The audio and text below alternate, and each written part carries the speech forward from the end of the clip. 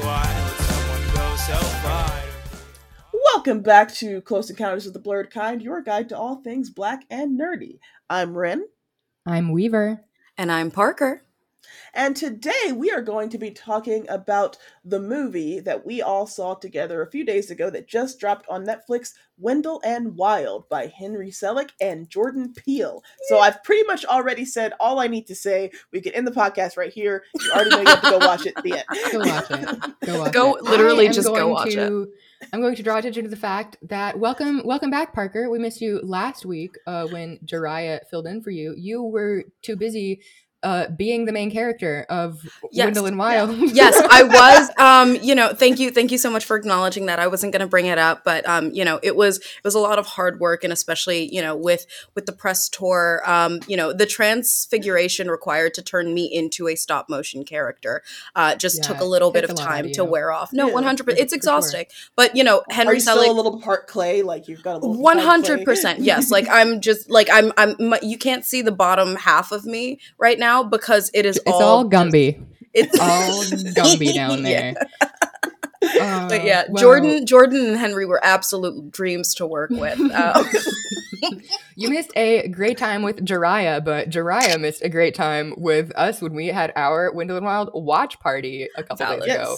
It was extremely fun. I loved watching a movie together with you guys. And what a movie. Oh my God. This is like prepare to be sick of me. This is about to be my whole personality. Oh God. If you're listening, you can't tell this, but I am like in full zombie drag makeup right now.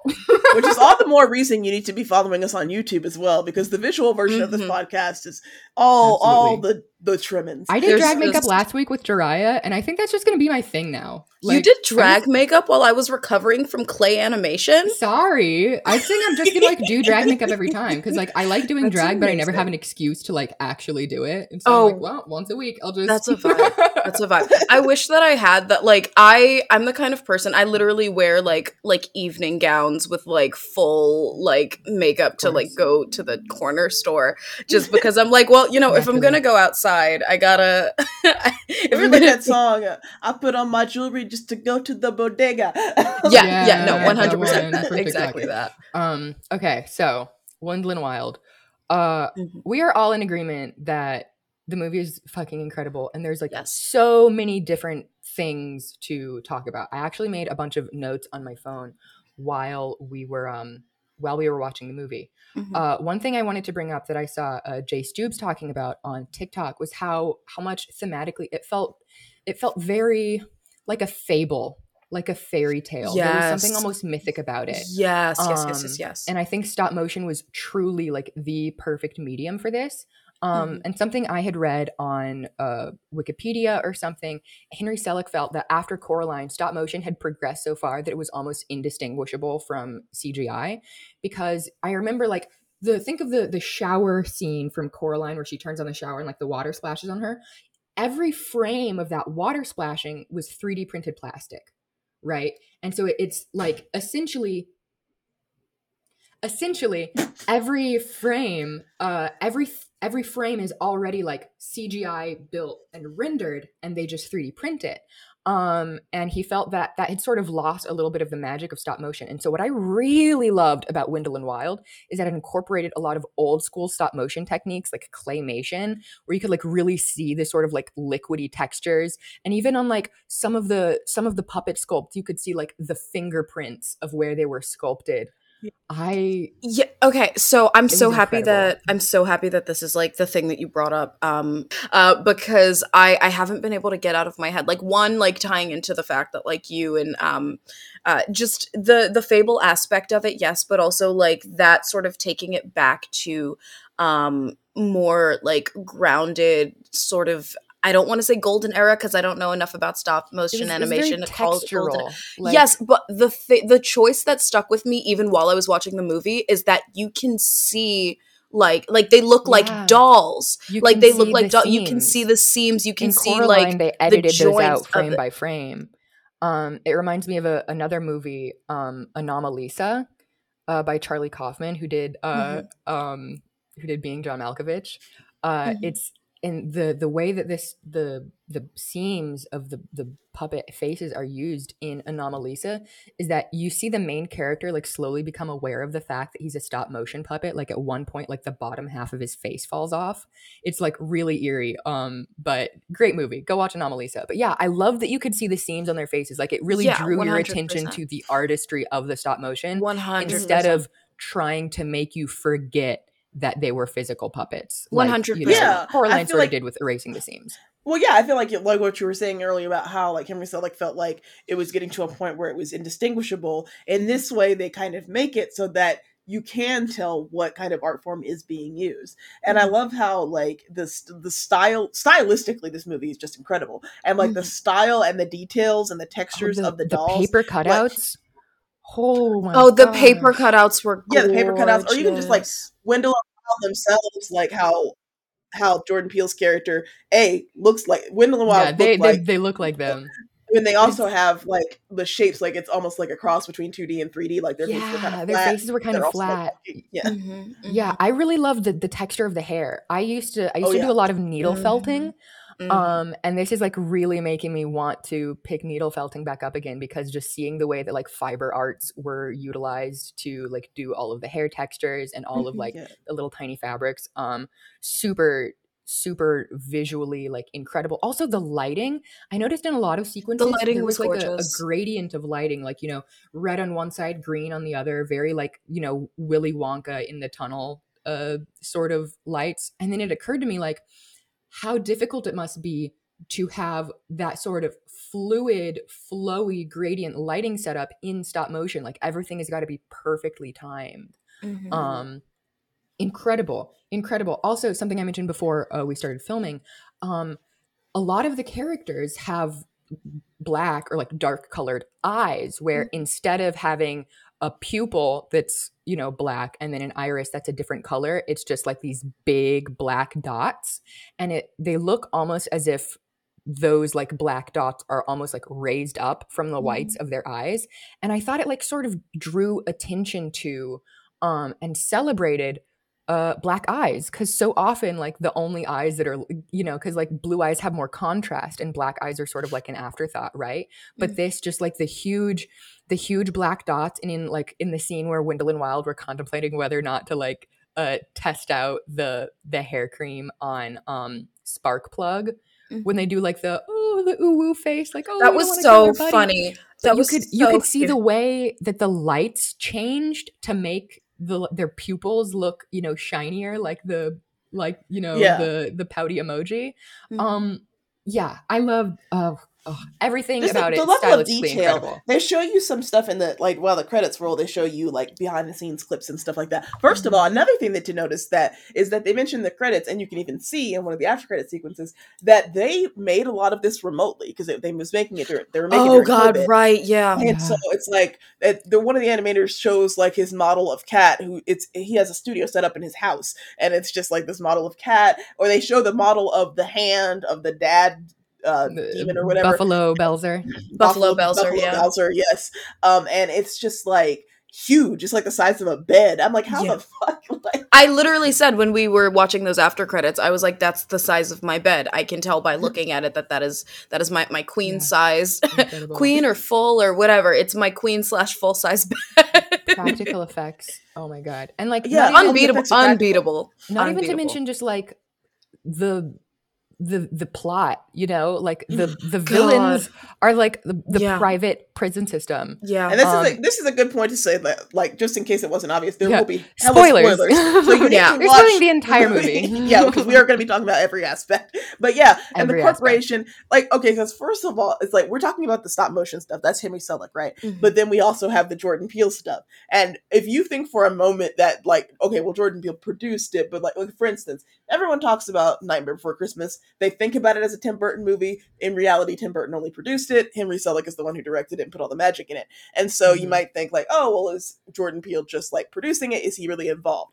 this has Jordan Peele's fingerprints all the fuck over it. 100%. Yeah. The only fingerprints that are not Jordan Peele's that are over it are the ones that are visible on the clay doll from the animators. No, but 100% Monkey Paw Productions has just been doing like an admirable knocking job. Out of the park, 100%, and like which I mean my rampant obsession with like Black absurdity and just like the like just spotlighting the platform that is like weird ass Black folk is just like that, because like when we get into like when we're spotlighting the arts, it's like stuff like Wendell and Wild happens, which is I've been waiting 2 days for this, which guarantees to be a Wendell and Wild time. Thank you. I'll be here all week. No, but it's the storyline was so amazing and so necessary, and like it's just so easy, regardless of like, I don't know. It's one of those things where the more hyper specific that you get with a script, the more widely accessible it is to people watching it. You know, like it becomes more when you try and make it something that is about one person's human experience. It becomes about every single person's human experience, because everybody has been angry or self-loathing or had issues in school, or you know maybe not fit had in a traumatic properly, memory, had a traumatic memory, has like issues with parents or issues with systems of oppression, or systems that are like pitting them against each other. Everyone's had friends that they wanted to help by like even going behind their back or whatever. Like the thing that actually total side note, the thing that that the Raoul and Kat scene reminded me of when he went back to resurrect her parents for her, it was giving me I hate to bring up Stranger Things again, but it was giving me that scene where Will like drew that for Mike and helped. Like it's just that same kind of like, hey, this is a person who like I really really care about, and like I want to help them get out of the rut that they're in, which is like again like just such a hyper specific but like all encompassing human experience. Like the way that they did the narrative and the way that ties into things is just insane. Go ahead, Rin. I'm sorry. I'm gonna be quick and I'm gonna throw it to Weaver, but kind of to your point, Parker, where you're talking about how like the different characterizations, the weird Black folk representation. One thing I've noticed about Jordan Peele's movies is that you notice that because he centers Black people in his movies, there is such a diversity of type of Black person. It's like, think about it. Like when it comes to white people, you got all over the spectrum. You can have a white character that's a nerd. You can have a white character that's a jock. You can have a cool guy. You can have a dorky. You can have mean. You can have sweet. All these flavors. But when it comes to Black characters, you get like sassy or sidekick or whatever. You get like 3 character archetypes. And so in Jordan Peele's movies, all of them, we have so many radically different types of Black person. We have the sort of coonish like Black Trump guy, but we also have like the characters in Nope, like Sister Helly. Sister Helly was an amazing I think like interesting look at like the way that like, because looking at Sister Helly's character, you like I look at her and I'm like, if this had been done by anybody else, she would have been such a goddamn stereotype. It's like I know what tropes they would have used on Sister Helly if not, and it's like the whole time in the back of my head, like on some level I was like, what are they gonna do with her character? Because like, is this gonna be a thing where I'm like really just like, it's like I felt like Kat being lulled into a false sense of security by Sister Helly's characterization, only to realize at like a point in the movie that I can actually trust the way that they've embodied this character, and also just like in terms of like the diversity of characterization, it's also like something to say that like as a Black person that has a lot of different sorry to break this to you guys, I've been Black this whole time, I'll wrap this up and then go over to Weaver, but like as somebody who is Black, seeing this amount of diversity in Black characters across like Jordan Peele and like other creators and other creators in their projects, like these are all recognizable kinds of Black people, I want to say, because I think that's also a thing that happens like IRL, is that like non-Black folks only see Black folks in like one of 3 ways and then are surprised when my favorite band is My Chemical Romance, and like that's like the when whole crux of this show is like exactly Black people in spaces that people don't expect Black people. So often, like, Black nerds especially, like even by other Black people, it's like, oh, that's white people shit. Like, Mhm. oh, that's white people When music. half the time white people shit is actually stuff that we started that like got Yeah, stuff they appropriated stole from us. our Yeah, communities. like I feel like so many black nerds grew up feeling like other black people felt that they were less black because they were like had nerdy interests. Like for me, you know, being biracial, I had a little bit of biracial victim complex for a while. I'm like, oh, other black people don't Too like black me. for the They- white kids, too Yeah. white for the black kids. And I guess I'm like a mocha chocolate. No. yeah, and I thought like, oh, is it because I'm biracial that they don't think I'm black enough? And then later I was like, no, it's because I'm autistic. It's because I'm fucking weird and they think I'm weird. Like, if I was fully black and still autistic, I probably would have felt the same way. This is reminding me of that line from Doechie's song "Weird Girl Activities," that like plays on a loop in my head. I love But Doechie.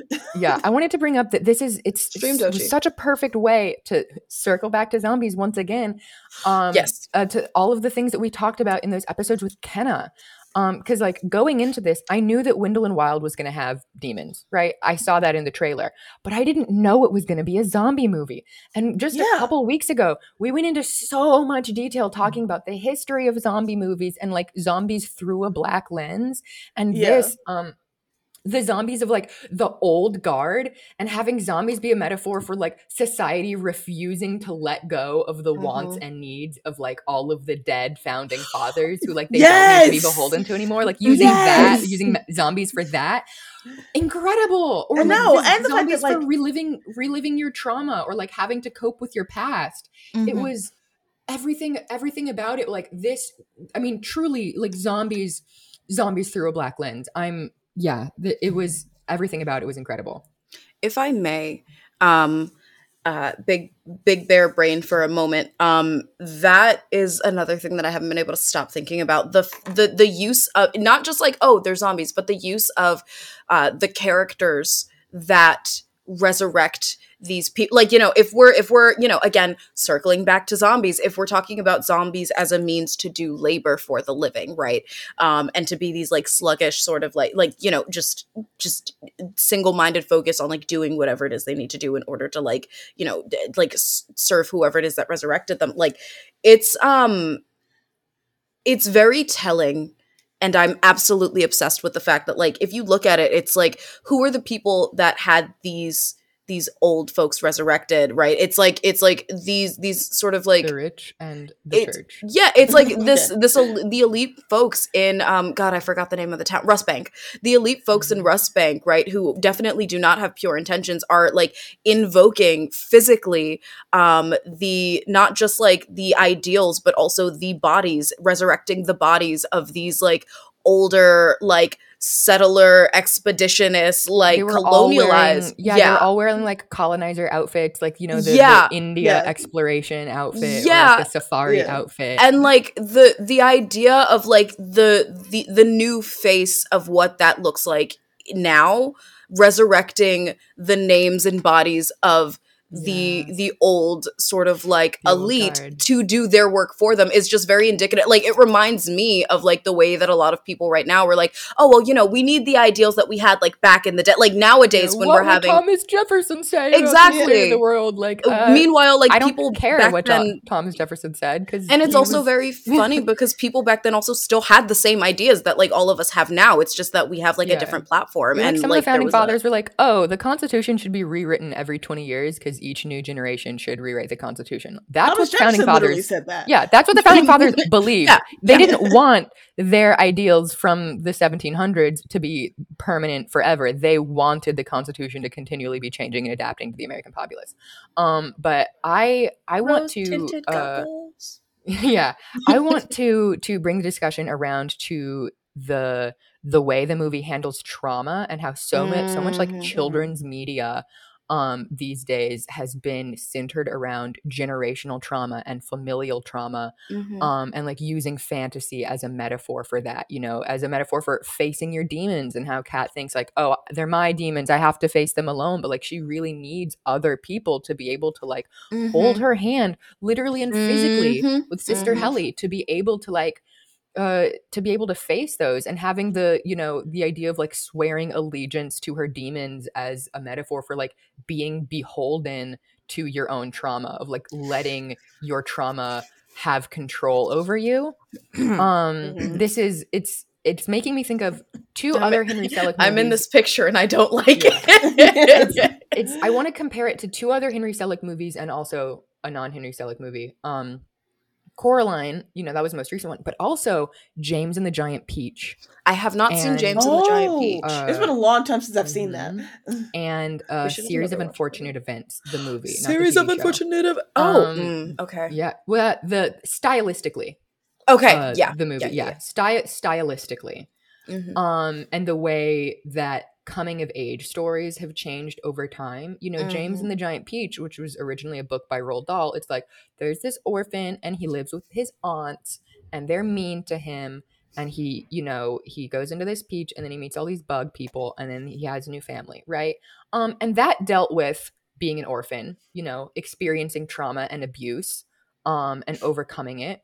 But the target audience for like when Roald Dahl was thinking about like, oh, who are troubled young people that I'm going to write a story that they can see themselves reflected in, it was like little British white boys, right? And like, sure, they can experience trauma and abuse, but the story was centered around that specific experience and also sort of like watered down. Like I just watched a bit of James and the Giant Peach a couple weeks ago. And that story also has a very mythic sort of fable type feel to it, where there's like not a lot of specifics. It almost feels like a dream sequence almost, you know, like there's not a lot of specifics about like what town he lives in, like the proportions are a little bit distorted. And so it's a little bit generic. And then like with Coraline, we get a little bit more specific. We go a little bit more into detail about, you know, this trauma that she is experiencing. But this, I feel, you know, really drew attention to the fact that like the things that are traumatizing to this character are not supernatural magical forces. It is like the actual systemic injustices that already exist in real life for real people. And there's supernatural elements that interact with how she's coping with that. But the trauma came from the fact that the society we currently live in is unjust. Yeah, that the idea that the society we live in is the villain of the story. Like the fact that the villain of the story is not it's not really even the demons. I mean, the demons, their whole thing is that they want to open a carnival. They don't even want to like take over the world or anything. They just want to open a carnival. And even their story has to do with their like failure to like live up to their father's expectations. Yeah, and stuff the like Deus Ex Machina of Buffalo Belzer being like, you know what, actually, you know, I miss my kids. I'm going to be a good dad now. Like, okay. It was kind of out of nowhere. It was a little bit of a Deus Ex Machina, but I didn't care. Yeah, I mean, like, when it comes to like the little, I won't even call them gripes, but like little things I would say about this story is like there are a few moments where it's like I feel like this section was a little bit faster than it could have been, and like this section could have been done but faster, so that we got to spend more time on this section. Thinking of it in terms of like this is a children's movie. Yeah, right? Exactly, and that's one thing I have to remind myself of towards kids, for kids to find it relatable. Yeah, no, I agree, because I feel like, so like part of me was like, okay, well I have to first of all change my expectations from like looking at a kids media. Not that that means that kids media is inherently bad, because I don't believe that at all, but because with children's media, like the pacing is going to reflect like a child, like the villains explicitly stating that they are evil and what their plan is would be hokey and corny if it was like a movie for adults, but because it's a kids movie and because James Bond. Well, you know, depends. That's true. It depends. I mean, that is hokey, but like, but James it perfectly fits the style of, you know, like Oogie Boogie and that kind of character, like a character that is just like explicitly bad and says so and looks ridiculous. Like that makes sense for this genre. The only other thing I would say, and this is kind of segueing into that conversation about the representation that is in the show, the movie. Overall, I think the representation is absolutely incredible in terms of we see such a racially diverse cast, and it isn't like good guys, black, bad guys, white, or anything like that. Like it's pretty mixed, and we see like her parole officer is Native American. We see her like turquoise intentional. She talks about fry bread, intentional, and she's dropping her off at a Catholic boarding school, intentional. And he's like, yeah, I know this isn't ideal, but it's all we've got. Like, yeah. Yeah. It's The we only talked thing. But we talked with Kenna about how a lot of white critics will see Jordan Peele movies and try to reduce them to like, oh, this is just a metaphor for racism. Oh Yeah. my god, Like, yeah, we mentioned. it would have been lazy if all the villains were white, but it Yeah. really showed like, white people aren't the only people that are racist. White people aren't the only people that that work within unjust systems. Yeah. Right. And like all, yeah, like even the mayor, right? The mayor, Yeah. like mayor bribes. yeah. Like there Nice. was Or Father Level Best. yeah. Oh, God, that yeah. was- We it was love very the Did you honey notice names. that Father Level Best is the dad from his Poe's dad from Kung Fu Panda? Yes. I noticed he was Gong Gong from Everything Everywhere All at Once. Oh yeah, he's I'm in a pretty bunch sure. of stuff. Yeah, He's a very, very talented actor. The idea that like people in even minorities and people who can be oppressed can also be oppressors. Like the Yeah. idea that one of the villains is a woman and she's a white woman with a black man. Or Oh like, yeah, no, that intentional, racially motivated. Yeah, I feel like Siobhan was like, it might classic just be white because, mom energy. yeah, RIP to my fellow biracials out there. I know a lot of biracials with white moms feel like they're being specifically targeted with japes. Sorry. But also, Siobhan was like giving very Christian Walker energy. It might just be because like the election is coming up and like in Georgia, it's a huge deal, Herschel Walker versus Warnock. Yeah. Forgot his name for a second. Obviously, we are time travelers, so for you guys, this is the day after Thanksgiving, but for me, voting is next week. And making the black guy like very explicitly like look like Trump, and if he would have been white, it would have been like a little bit too on the nose. But like, some 100%. black, there are black Republicans. There are black people that do unjust things, and Siobhan, especially with like the pin straight blonde hair, Yeah. and the blue eyes, and just it's. I think it was a very fitting little bit of a redemption arc for the biracial with white mom archetype. One thing that I will say, I'm going to have a bit of a Jewish moment here, as the resident Jew on this podcast. So I was talking with somebody else pointed this out, and I was like, yeah, I didn't even think about that.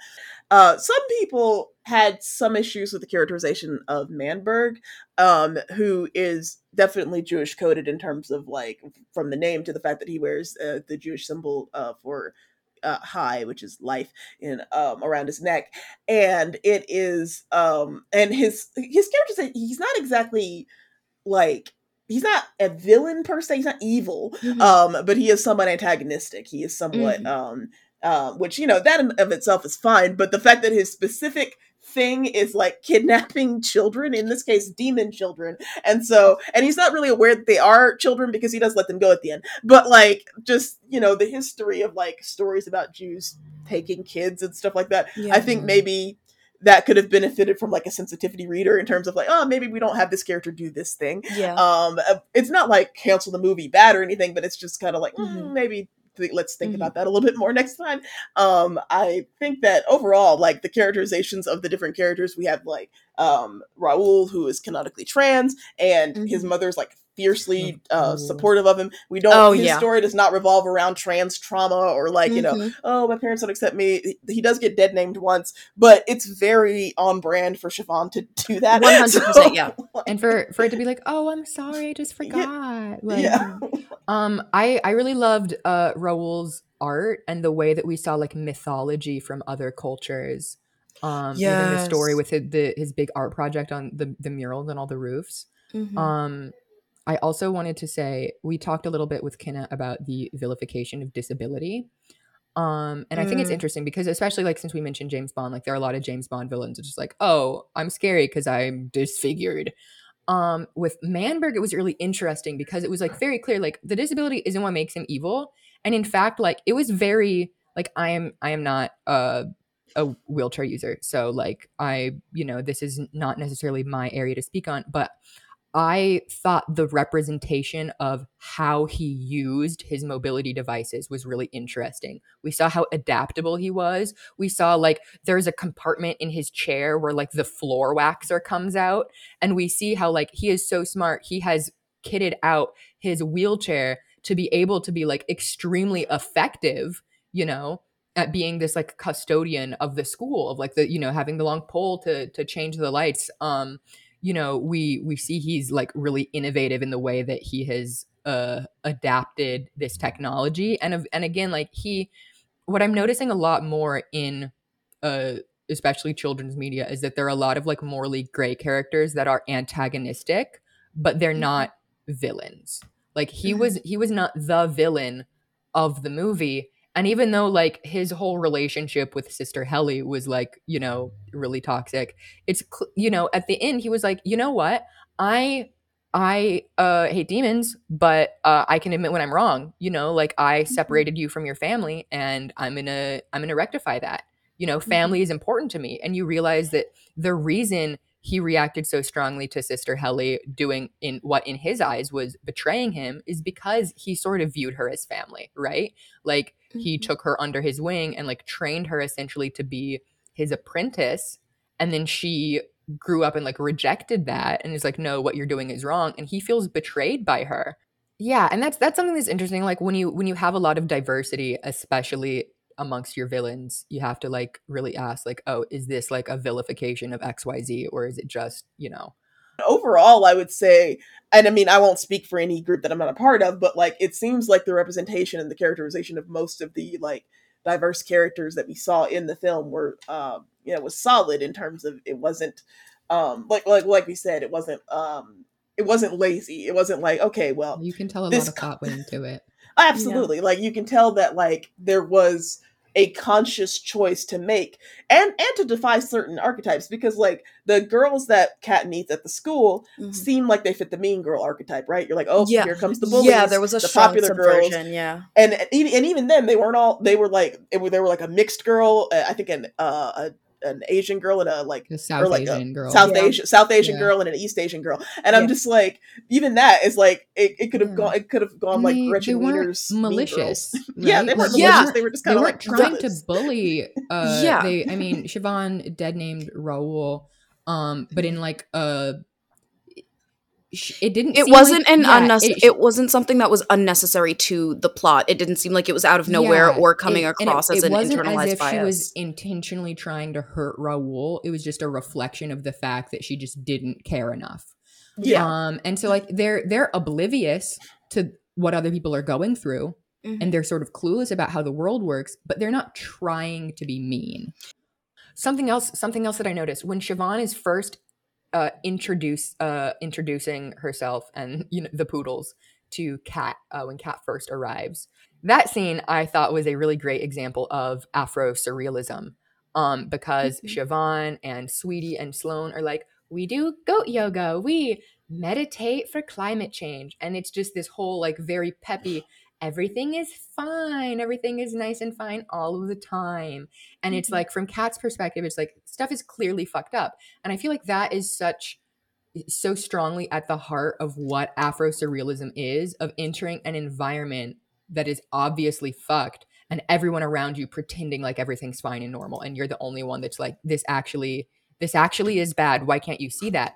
But what I thought was interesting was that when Siobhan was like, oh, yes, we do goat yoga and we have all these amenities. And then later on, when she's trying to justify her parents' prison to Kat, and they're like, oh, well, they have all those amenities. And they're like, oh, trauma informed. And they're, and it reminded me of what she said about the goat yoga, right? And in some regards, Siobhan being in this, this school, the RBC, is like a prison. But because she has been brainwashed about what prisons are, she can't see it. She can't see that having nice amenities doesn't detract from the fact that you can't escape, right? Doesn't detract from the fact that you're stuck there and you don't have agency. So with the prize poodles, especially like just generally speaking, the fact that they're all three, like I'm assuming that the other two girls are also like just rich kids that like have this kind of like view on the world. But with the prize poodles, the thing that I was similar to Sister Helly, I was looking at them and I was like, what are we doing with your character? Like, where is this going to go? Like, when's the other shoe going to drop of like, you guys are like evil and mean and just trying to get at Kat because like that's like who you are as people. Like you're expecting these girls to be malicious because again, that is the trope that these three fit into. And also, I mean, I also think that it's I don't know. I also like think as a side note that it's very interesting that like these are not three, like this is a trope, the three mean girls or three like popular rich perfect girls in like the boarding school or private school that are usually obviously usually white.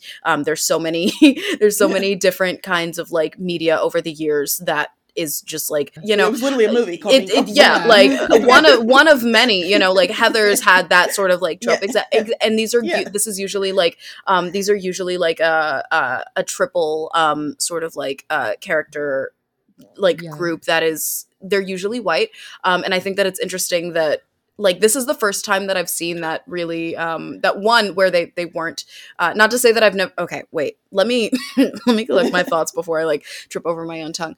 So I think it's very interesting the fact that this is one of the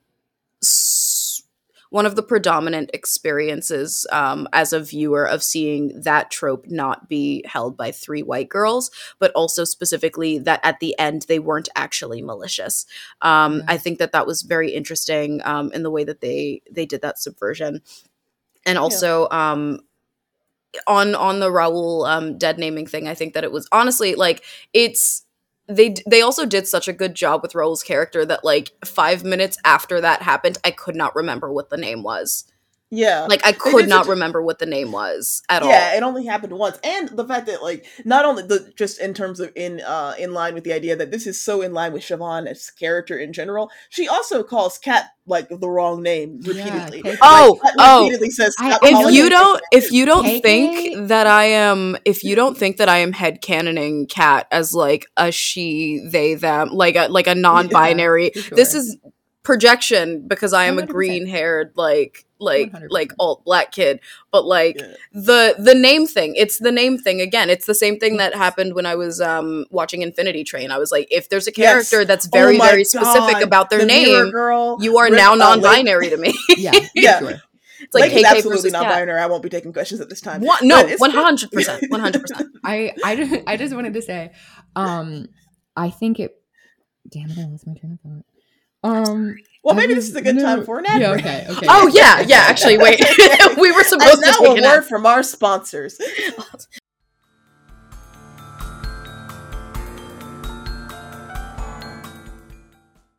Hi, we are our own sponsors.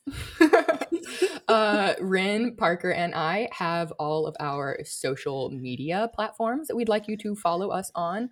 I'm on TikTok at _Woodmother. Same on Instagram. I'm at the Woodmother on YouTube. I definitely want you to follow me on YouTube, but most importantly, I would like for you to subscribe to me on Patreon, because if you do, you will get access to the Primordium Discord server. Primordium is a reading group that meets every Tuesday evening. We do a read aloud over on Twitch on my friend Madeline's channel that is free for anybody to join, but if you would like to be a part of the interactive group discussion after the fact, you've got to subscribe to one of the co-hosts on Patreon, and you'll get access to that Discord server. Some of the other co-hosts include our friend Kenna, who was on the show just a couple episodes ago, TX Watson, Han Kaylee, and my friend Madeline at the Eclectic Library. Rin, what about you? Well, I am also on TikTok at Rinstar, and I am on Instagram and Twitter at The Real Rinstar. Not because I'm one of those pretentious people who wants to put the real before their name, but because Rinstar was already taken on those platforms for some reason. And I am also on YouTube with my fiance. We have a joint YouTube account called Wordy and Nerdy. We also have a joint Twitch channel called twitch.tv/wordandnerd. So I am on the Brady podcast, and I also have my own a business thing with my fiance, Wordy and Nerdy Enterprises, where we do podcast, we do Twitch, we do live streams, YouTube, all that kind of stuff.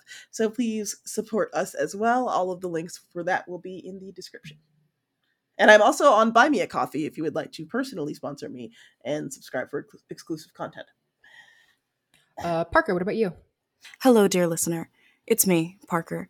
You can follow me at all available social media platforms, including Instagram, YouTube, Tumblr, Twitter, not Facebook. I don't have a Facebook, but most importantly, my Patreon at Humble Tortoise. I would absolutely love to gaze into your eyes over a French cafe table and, tear into a croissant. Okay, and I think that does Wrapping up the ad break right about there. save it for the Incidentally, fan if you want to fiction, see, Parker. if you want to see their AO3 tags, you can always. Right. Coffee shop That's just a AU. taste. We're keeping that in. Oh God, no, we're keeping that in 100%. Okay, close this out, Parker. This ad break was made possible by us, our own sponsors, and also made possible by listeners like you. Thank Thank you. And now we're back. There was one more thing I wanted to mention about the poodles. One, it was the fact that KK wasn't just Kat's initials, but it was also the initials of Klaxon Corp. Yeah. Yes. Yeah. Very subtle. The way that Klax literally looks like clan with one letter change. Yeah. Like Klaxon Corporation, but there were a few of the like I put that in the Discord while we were watching it. I was like, KK's also not her initials. Her last name is Elliott, so I'm not even sure what she got. Catherine Kaniqua. Catherine Kaniqua, yeah. Okay. One thing I got really excited a second ago, and I was like, oh, I just remembered this. One of my hyper focuses is vaudeville, and vaudeville history, specifically Black vaudeville. And there was a really famous Black vaudeville duo, Williams and Walker. Yes, Burt Williams and George Walker, and the whole setup, especially of like the duality of like one's fat, one's thin, one's a doofus, one's the straight man, that comes directly from vaudeville. So much of American like comedy tropes have their origins in in common like vaudeville tropes, the way, there'd be like a duo traveling together or like a husband and wife team. But they reminded me so much of the Williams and Walker dynamic. I would love one day to do like just a whole episode on Black vaudeville, but like 100%. that really made me, it made something click for me, thinking about like, oh, Williams and Walker would have had like the level of cultural relevance within the Black community in like the 1900s as Key and Peele have to us. Oh yeah, and I think I just knowing Jordan Peele, I don't feel like that was an accident. Williams and Walker, Wendell and Wild, it's too similar to be. And the fact that as well, like their whole ambition was to get out of like basically like they were in prison garb, and then exactly and the carnival, the whole like vaudeville is because like Williams and Walker, like back then the vaudeville, it wasn't just like in theaters, in vaudeville houses. It was really common for like Black troops to have traveling shows with like tent shows. There'd be like almost a combination, like a vaudeville show in a big like circus tent, and also a carnival accompanying it, and like acrobats and stuff, like the Black Patty Troubadours. So yeah, it felt very like, and that like dark cabaret vaudeville theatrical sort of aesthetic is like that like really tickled my brain. But just the idea that like the whole aesthetic of the movie is a very sort of vaudevillain turn of the century kind of style to it. And I think like part of it is because stop motion inherently just reminds us of the theater, because it is using similar techniques. Like the hand painted sky backdrops are reminiscent of the kind of backdrops you would see at a theater, and so it puts us in mind of like, especially like something they used to do in the vaudeville era. They used to sell as merch for like specific shows. They would make postcards with the actors in like the show or whatever, like all their joints separated out like a little paper doll for you to like cut out and make your own like little marionette paper doll. Oh yeah, you mentioned while we were paper watching theaters, and you could like cut them out and blah blah blah. And it reminded me a lot, especially because of like the paper cutout animation. It reminded me a lot of those like paper theaters from the vaudeville era. Incredible vibes. Speaking of things that tickle our brain, you guys, the music Yes. Okay, I was waiting for you to bring up the music. I feel lightheaded talking about it. It was such a significant, like, wonderful out of body. It was an out of body experience. I was like lightheaded, high on life, just in my room eating popcorn and drinking like lychee soda. Like, it was just the music was so good. It was so good. And specifically the choice of music, the choice of artists. Okay, first thing I'm going to say is this. When we all ended the movie and like we were just like in the Discord server or whatever like that, I wasn't on the call because when I watch a movie for the first time, if I'm watching it with other people, I will negate my own initial experience by needing to make commentary. There's some yada yada compulsive performativity in front of people that I want to like me, etc., etc. But the main thing is like I we paused and like I immediately into the Discord server. I was like, okay, I am in full tears. I need a second. Because there were so many times during the movie that I felt myself like being like caught up. And it's also like such an interesting experience as the, you know, like the as somebody who fits into the weird black kid trope that really should be like utilized in a more intentional way more often in media. But fuck it, I'll do it myself. Jangle. Well, Next month. We'll make a watch this episode about that one. Yes. But like it's very interesting for me as an adult consciously looking for myself in an antagonist, because I don't think if you guys haven't seen the video versions of these podcasts, or if you don't have me on Twitter, I've been asking for the last month and a half for Jordan Peele and Henry Selick to run me my goddamn check, because I mean, like we established, I'm I played Kat in the movie. Like I've got like I've had my hair green since I was 14 years old. I've had this piercing in since I was 14 years old. My mom did it for me. Like I just there's like immediately seeing that.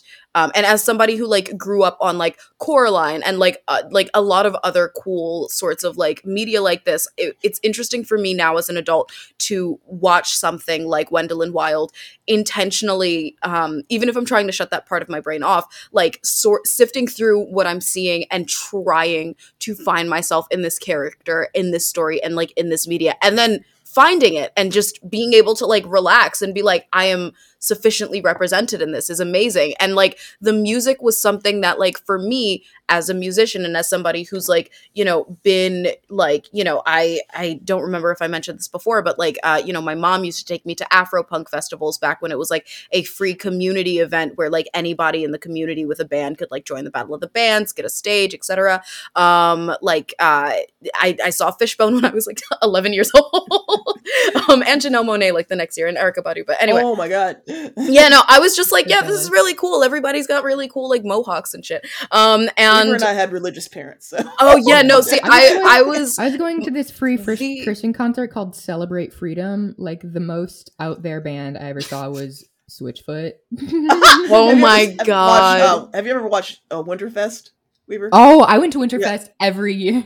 Yeah, I went to Winterfest. That was like the closest thing to a rock concert in my experience was going to watch Skillet at Winterfest. Damn, not Skillet. I guess like I'm privileged in like a really weird way, which is that like I am the child of a weird alternative black kid.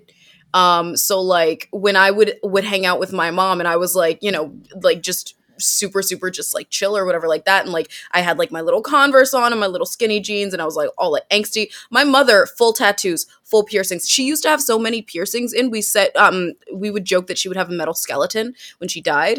And also every single time when we were when I was very very young, we had a house in Queens, and whenever she would walk past, this is old TV technology when antennas were still a thing, when she would walk past the antennas, sometimes it would either fritz or fix the screen. Yeah, it was hilarious. And so like I used to be this like small angsty little like weird kid, but also I had a mother who like babies used to stop in the street and point to, because like she had like all of these colors on and like all of this like you know like just these vibes. And so like I guess like the the way in which I am privileged is hilarious because it's just that I didn't have that experience of like feeling outcasted because everybody in my family and everybody in my sort of like immediate circle were also just like, yeah, okay, yeah, you're go meditate in the bathroom. Like just the vibes. It was really cool to see how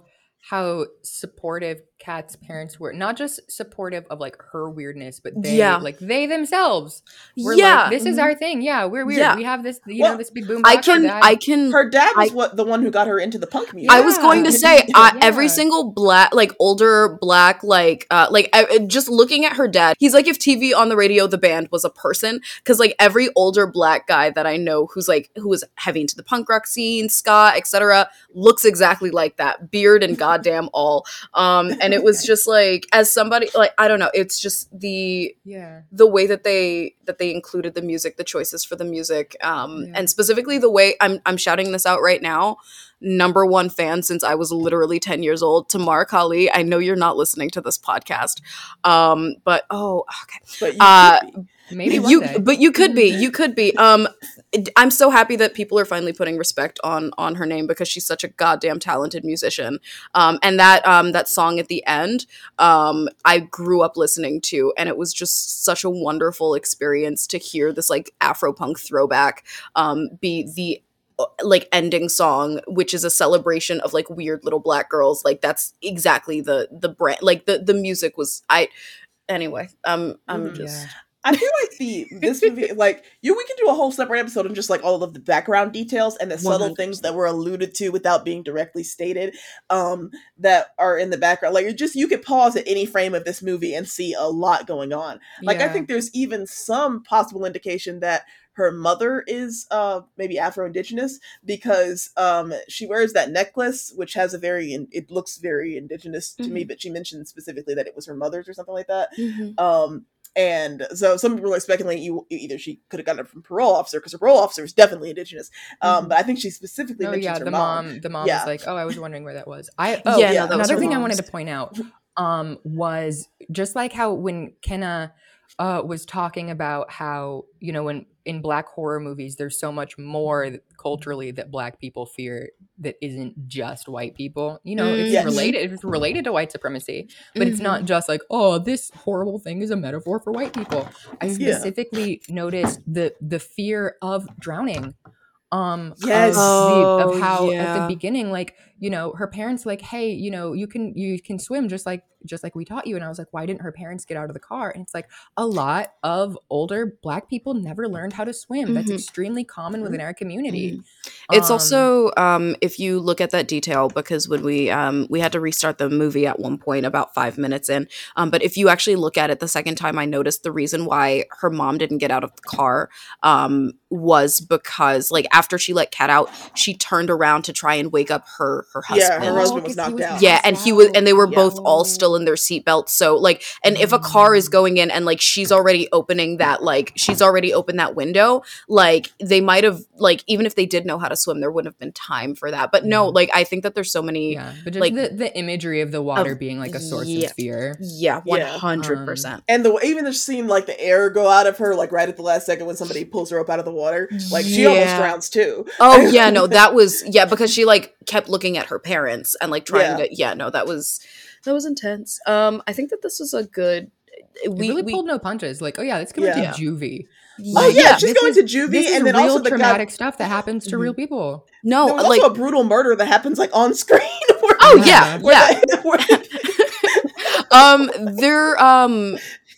One last thing that I'll have to say, and then I know we have to wrap up.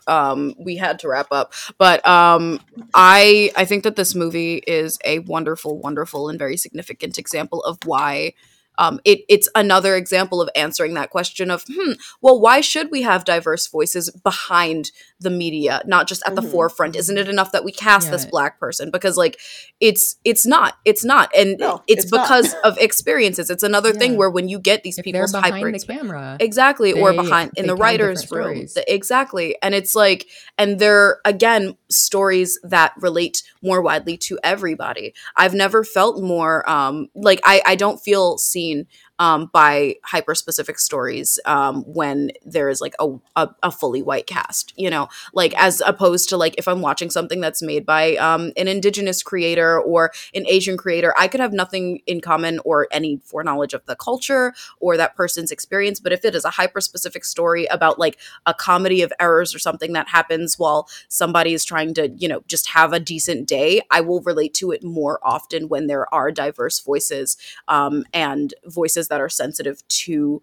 the need for that behind the screen. I think that this is looking back on it, there are a couple snags that you know, Manberg is one of them, but also like I think that this is Wendell and Wild is a good example of one, why it is so important to have diverse characters, diverse representation, and diverse voices making that, but also why we need more of it so that next time something as amazing as this movie is created, I don't look back on it and I'm like, oh, well, these two things actually I think could have used somebody else to like weigh in on. Yeah. You know, like, well, exactly. Making it those needs to be a collaboration. Even, exactly. It needs to be like, you know, part it's of a the learning process. experience. 100%. But the fact that this even exists, I mean, exactly. think about the representation we got like 5-10 years ago. Plenty of problems. But you can look what back representation? I know. Well, yeah, it's like we already got a little tiny bit, but you can look back at something that was considered progressive in the 90s and go, "Oh, holy shit, this is." When they made Coraline, it's like, look at these points we got for introducing the character of Wybie, who's like biracial. Like, ooh, we got, you know, there's one biracial character and his grandma's black. Like, isn't that something? You know, exactly. Just they could have throwing made Coraline black, but they didn't. yeah, exactly. So it's like it could always go further, but that's why I think it's so great because like these are stepping stones as we as a society. It's like we're not going to wake up one day and see perfect representation overnight, but we continue to build on it. There's a thing that I hyper focused a while ago to my friend and my partner about how it's important now that Hamilton is now problematic because when it came out, because like when it came out, it was I can talk about this for hours, but we don't even have a couple minutes. But when Hamilton, do a Hamilton episode, we should do not. We need to do a musical started. Theater episode in general. Yes, 100%. Yes, but like when Hamilton came out, it was revolutionary, right? Yeah, it was insane. There was a hip hop musical. It was like all of that. It got attention for a reason because look at when it came out. Look at the political climate, et cetera, et cetera. Yeah. And then it became every wealthy white person's favorite musical to like. No, 100%. It became the musical version of I would have voted for Obama a third time if I could have. You know, and like. I read White Fragility. And like the thing is like, but did you read White Fragility? But like the thing with Hamilton is like I will never shut up about the fact that it's a good thing that it's problematic now. It's a good thing that the original Queer Eye is something that sometimes people look at and they're like, oh, it's a good thing that the Ellen Show or elements of even Friends or like anything is right now problematic. Looking back on the way they handled Chandler's dad and Friends is really, really bad. Looking back on it. Like I don't even remember Chandler's dad. Neither do I. Chandler's dad is trans coded, but not ever officially trans. He's just a drag queen. But like the way that they handle him is really, really problematic. But again, like it's a good thing to look back. Like the fact that we can look back at something and be like, we should have done that differently means that there is progress and that now there is enough distance that we have a new perspective. And honestly, absolutely. Ultimately, I think that is like one of the most important takeaways from like media. You know what just popped into my head when we're talking about like, you know, how representation has come a long way. Think about something that was sort of progressive in the 90s is, I was just thinking Magic School Bus, right? Because Magic School Bus had like a pretty racially diverse cast of kids. However, those kids still pretty much fit a very specific niche in terms of like the black boy is athletic and the black girl is sassy, and the way it's just like you know it was great to see it at the time, and looking back like okay, I probably would have done that a little differently if I were producing that now, but it was 1995 and it was fine. Last thing I'm gonna say as a side note, if there is one piece of media that did actually age very well, if there's one not piece of media, if there's one character in an old school cartoon that did age well, the teacher in Recess. Yes. Oh my god, I know exactly what you're talking about. Grotke is her name? Grotke, yes. Grotke, the one with she the hair. aged perfectly. And also, again, is a good indicator that, like, people have always had these ideals. These things have always existed and like whatever. But like, you know, it's just we've progressed. And the fact that she was framed as like a silly, goofy hippie character, but it's like she actually was so on point. Right. Like, no, but she also used that. She also used that. She was like, "Hi, I'm the silly, goofy character. Look at these colonizers." Now remember, class, this is written from a white colonizer's perspective. For sure. All right. On that note, I think we probably got to wrap up. There's going to be so much to cut out of this episode. Oh my god. Well, there's just some. I mean, look. The bottom line, the takeaway is Wendell and Wild is incredible, and it's pretty much a masterpiece, an instant classic. It's one of those movies where like you watch it, and instantly it feels like I've watched this every Halloween since I was 5 years old. Yeah, 100%. Like... It is one of those things that it's a piece of media, like a new friend, that when you meet it for the first time, it feels like you forgot that you had always known it. It is instantly familiar, and it is instantly recognizable in its recognition of you. I think for me, I might be projecting again because I look exactly like the main character. So I probably feel a little bit hyper represented. Green hair, black kids rise up. But also, but also it's just, I think that it's one of those stories. Again, the more hyper specific it is, the more widely recognizable it is, especially in certain aspects, and especially in the way that it is just overtly the human experience. Yeah. All right. So closing out, thank you guys for joining all of us today on this little adventure. Thank you. If you're watching this on YouTube, make sure to like, subscribe, and leave a comment. And don't forget to check us out on the podcatcher of your choice if you want to listen to us on the go.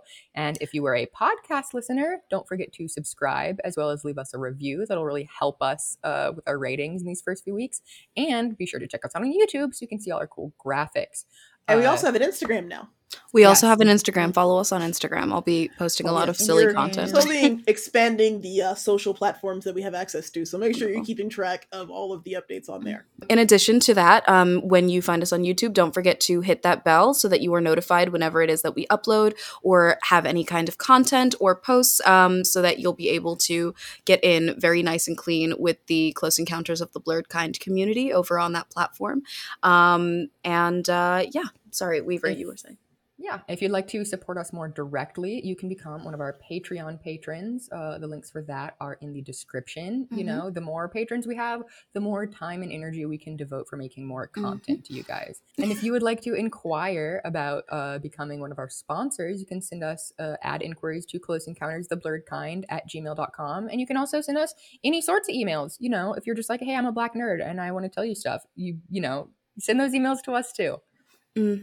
Yes, we have so many things already like planned. The way our brains work, we're always like spouting off ideas and brainstorming. So it is going to continue, and the more that you support us, the more we are able to bring some of those cool things to actuality. So please do that. All right. Any last words before I close out? You can find my Patreon. The links, of course, to everyone, to the best way to support everyone will be listed below. My Patreon will be /HumbleTortoise.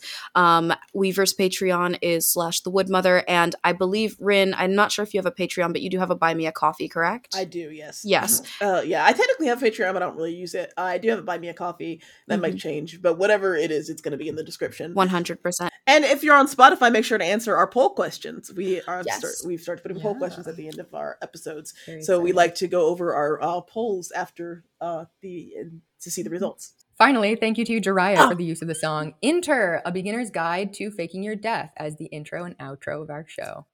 All right, stay blurty. Stay blurty, guys. Stay blurty.